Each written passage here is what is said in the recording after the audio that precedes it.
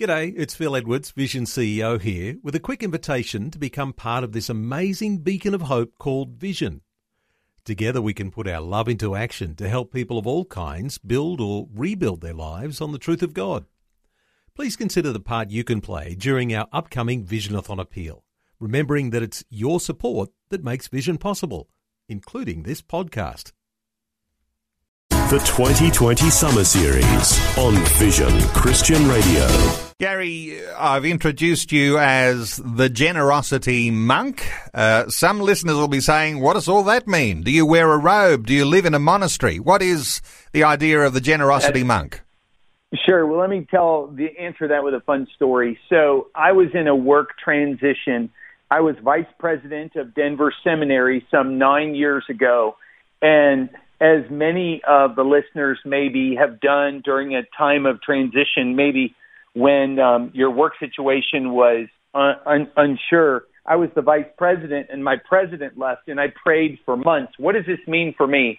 And I really felt like the Lord said, I want you to go from serving one ministry to many.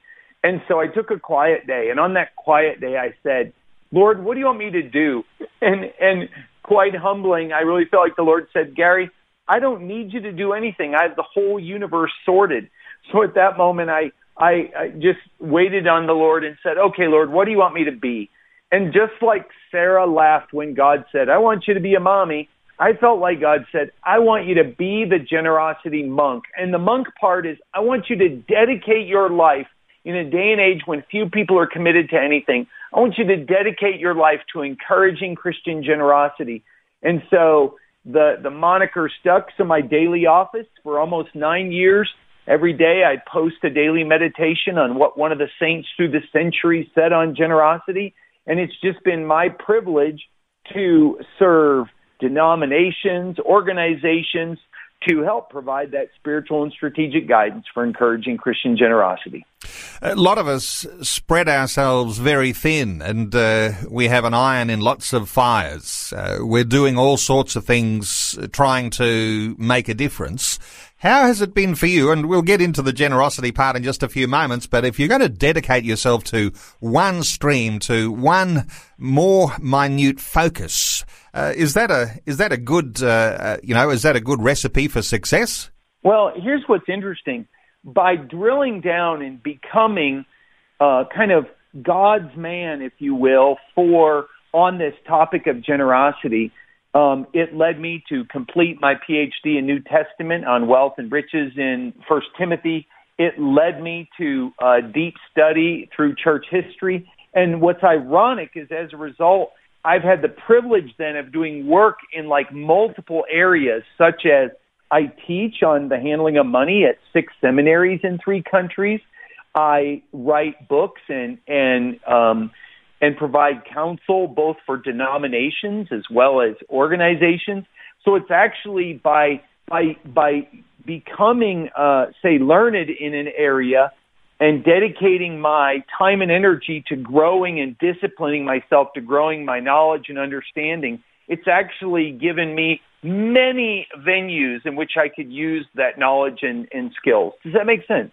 It makes sense, and I know that listeners will be wanting to hear you talk some more about the idea of wealth and riches, and whether there is a connection between having wealth and riches and generosity, or whether these are on different planes altogether. What are your thoughts on wealth and riches? Sure.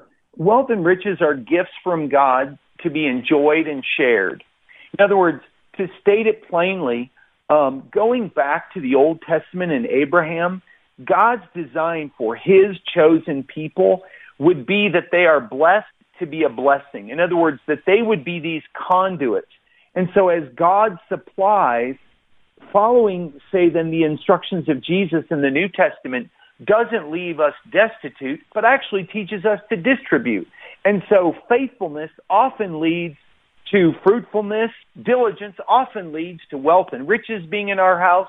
And we do that not so we can become fat and happy, self-indulgent, but so that we can become these joyful distributors of his material as well as spiritual blessings. So fat and wealthy, self-indulgent, that's one of the downsides. to your attitude to wealth and riches. Of course, what would the upsides be that you are a generous person, that you are sharing that wealth? Tell us about upsides and downsides and what can go right and what can go wrong when we're dealing with our wealth and riches. Sure.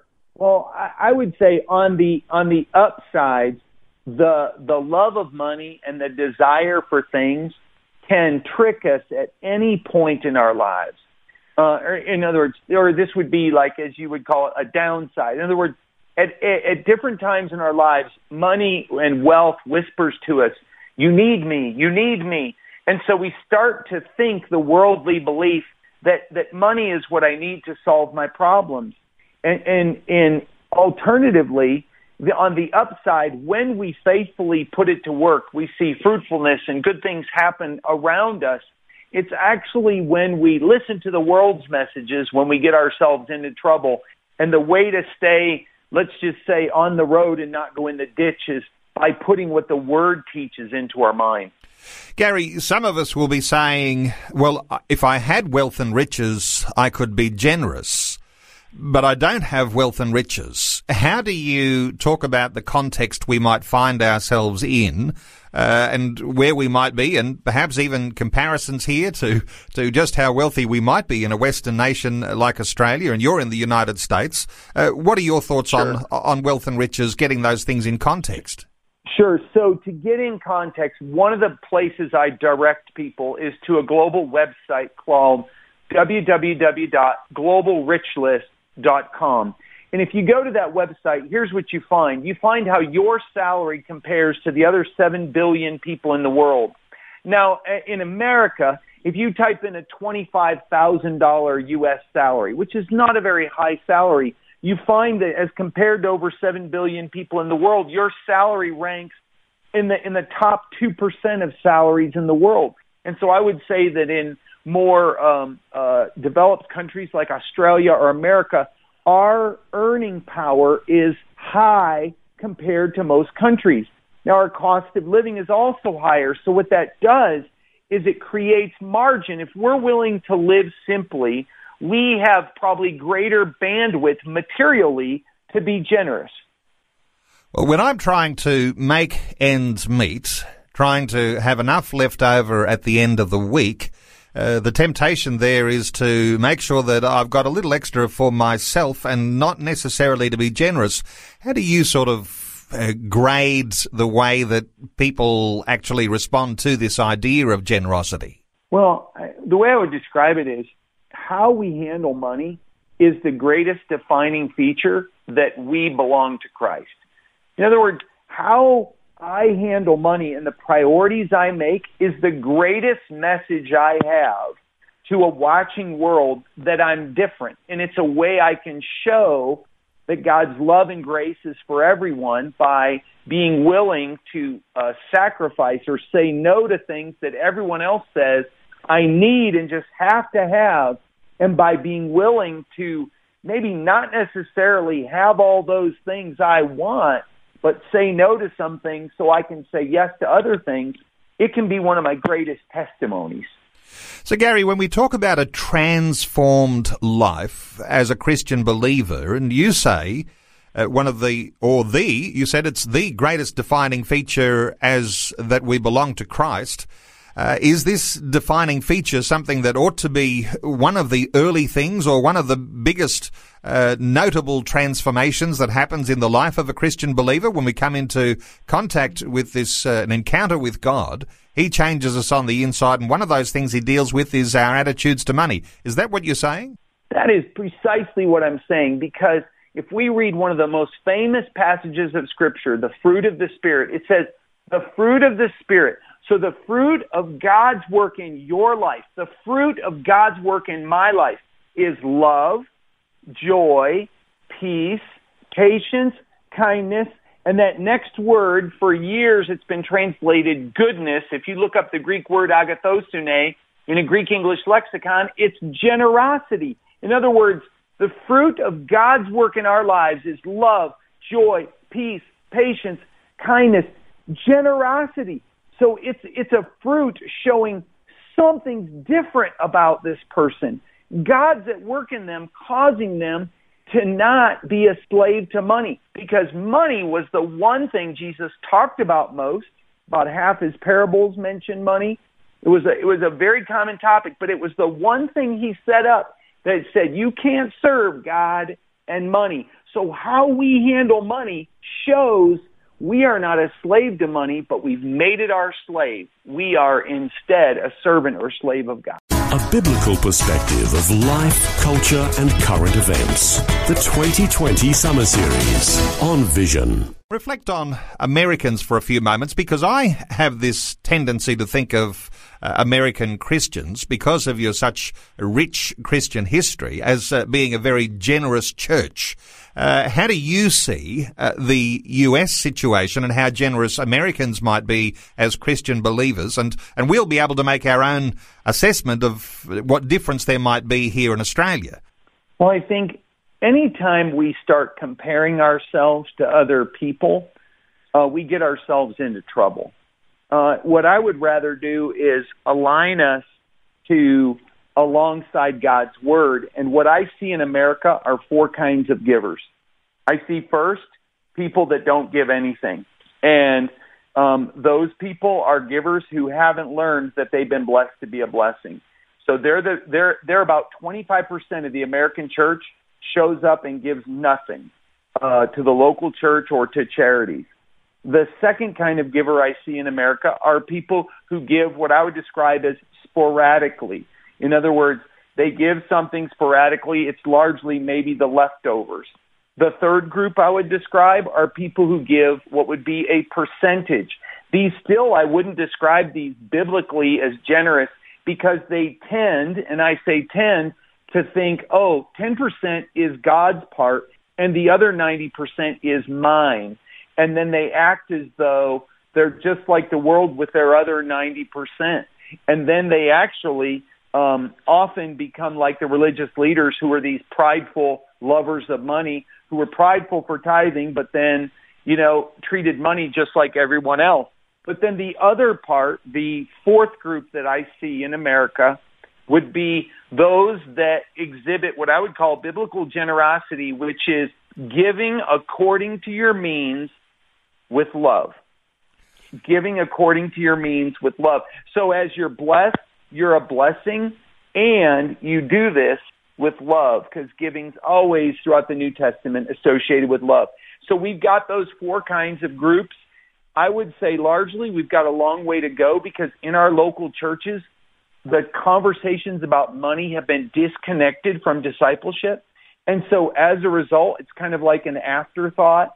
And I will own the fact, as a seminary professor at 4 seminaries in America, 1 seminary in South Korea, and a seminary in the Philippines, I will testify to the fact that the failure in the pulpit is a result of the fact that we didn't talk about this enough in seminaries. So I'm trying to make a difference in that area. Well, I love your insight that comparing our giving with others is an unhealthy way to look at this, because really we are driven, aren't we, back to what a biblical foundation might be. It's not whether Aussies are generous and compared to Americans, or Americans compared to Aussies or Koreans or whoever it might be around the world. It's how we will align ourselves with a biblical understanding of what generosity means for us, because this is what we want to be shaped by. We want to go back to an understanding of what God's Word says, and this is what you're leaning towards in all of these different professorships, and you're trying to bring these sorts of messages into the hearts and minds of emerging leaders. So take us into some of the biblical foundation and understanding of what it is to be a generous person. Sure. If I were to summarize my seminary course for listeners in 3 words, the words would be gifts, goods, and gospel. So if I were to summarize the biblical, material, I would say that each steward is entrusted as a steward with spiritual gifts to be used for the common good. Let each one of you use whatever gift God's given you to serve others, administering His grace in its various forms. So each one of us is a steward of gifts. We're entrusted with these. We need to give an account for how we used it, so we're giving gifts. Second, we're given goods. In other words, all that you and I possess belongs to God. Psalm 24:1, the earth is the Lord's and all it contains. And so everything we have belongs to God. We are these stewards, and the master's away on a proverbial, or on, parabolically speaking, on a journey, and he'll return, and someday we'll have to give an account for our stewardship. So we've been entrusted with goods, and so how are we putting those to work to care for our families, to show love for our neighbor, to advance the ministry of, say, the local church? But then the third thing we have, and this is what's so global about these three words, is the gospel. So you and I, if we have Jesus Christ, we possess the best news, the greatest news the world has ever known. So we actually have the richest treasure that could ever be shared. And so when I've, for instance, taught on stewardship among the destitute poor in the garbage dump of Guatemala City, revival broke out when they realized, even though they had no money, that they had been given gifts by God to put to work, and that they had the gospel, so they had something to share. And so God blesses us with material and spiritual blessings, so we have something to enjoy and share. And so what I would charge listeners to just lean into, to contemplate on, to think about, is what are the gifts God's given me? What are the goods He's entrusted me with? And what am I doing with the best news that the whole world needs, that is free, that I can share it with anyone? And so when we start being a steward of our gifts and our goods to make known the gospel, we start realizing why we're here. And actually, we start taking hold of the reason we're here, which is to make known that good news with what we've been entrusted. Let me come to this idea of stewardship. Now, I know you've got some developments on the way we think about stewardship, and sometimes as Christian believers we say, well, we're stewards of what God's given to us, and we've got a learning process that goes on in how to be a steward of these good things, these gifts, these goods, the gospel that God has given to us. What are your thoughts on stewardship? Sure. Well, I like to start with what the scriptures say. So the first three lessons in that good and faithful, they look at stewardship in the Old Testament so that we learn God's design and God's heart for His people. Then it looks at the Gospels, and we look at Jesus, and He personally articulates this way of living, giving, serving, and loving. And then we see in my third lesson, I look at the financial practices, literally the stewardship of the early church. And so they were largely dirt poor. So if people are out there thinking, I got 2 pennies to rub together, or I have more months than I have money, and I don't know how to make it through, that was really the early church too. And how they handled possessions differently from the world around them, but in alignment with God's design, showed they were different. It resulted in there was no needy person among them. It resulted in the Lord adding to their number daily those that were being saved, because people showed at the root they cared more about other people than they cared about possessions. Is it true that you can be a good steward of the possessions and the gifts that you have and still not be generous? Absolutely, because as I defined using a summary of biblical material, generosity is when we give according to our means with love. And so someone might have great wealth, and they might be the person who's like the character in Mark chapter 12, verse 41 to 44, where the wealthy person comes and they gave their offering out of their wealth, but that widow comes along and puts in her 2 pennies. She puts in all she has to live on, and her giving is celebrated by Jesus. So what's going on there is she's giving according to her ability, and that person's not. That wealthy person is just pitching in a little bit. So they're not exhibiting generosity. That person is demonstrating more where their trust is by what they don't give than what they give. And what I love listeners to realize that is, if you look at the biblical material, Jesus cares more about what we don't give. The world looks at what we give. Jesus looks at what we don't give and what that says about our hearts and where our trust is. Gary, for a lot of Christian believers, when they turn up at church on Sunday and either it's the pastor or someone who is on duty coming around the church offering, they'll use that word tithe and talking about 1/10 of our income. This terminology of the tithe, even when you talk about stewardship, because sometimes when we talk about stewardship, we talk about, giving that tithe. What you're saying is the tithe isn't even generous enough, or it's a part of the generosity, but it's not the whole story. How do you talk about tithe to people? Great question. The tithe is one of the most Galatian-like teachings in the church today. Let me explain. In other words, when we look at the word tithe, it's an Old Testament law term. The only time we hear Jesus use it twice is never talking to disciples. Why? That would return them to the law. It's when cursing the religious leaders for thinking themselves self-righteous for tithing down to the mint and the spice. So what do we see in the rest of the New Testament? Never does Jesus use tithe language. Neither do Paul or Peter or the others. And so then we might ask ourselves, what's going on in the language of giving in the New Testament?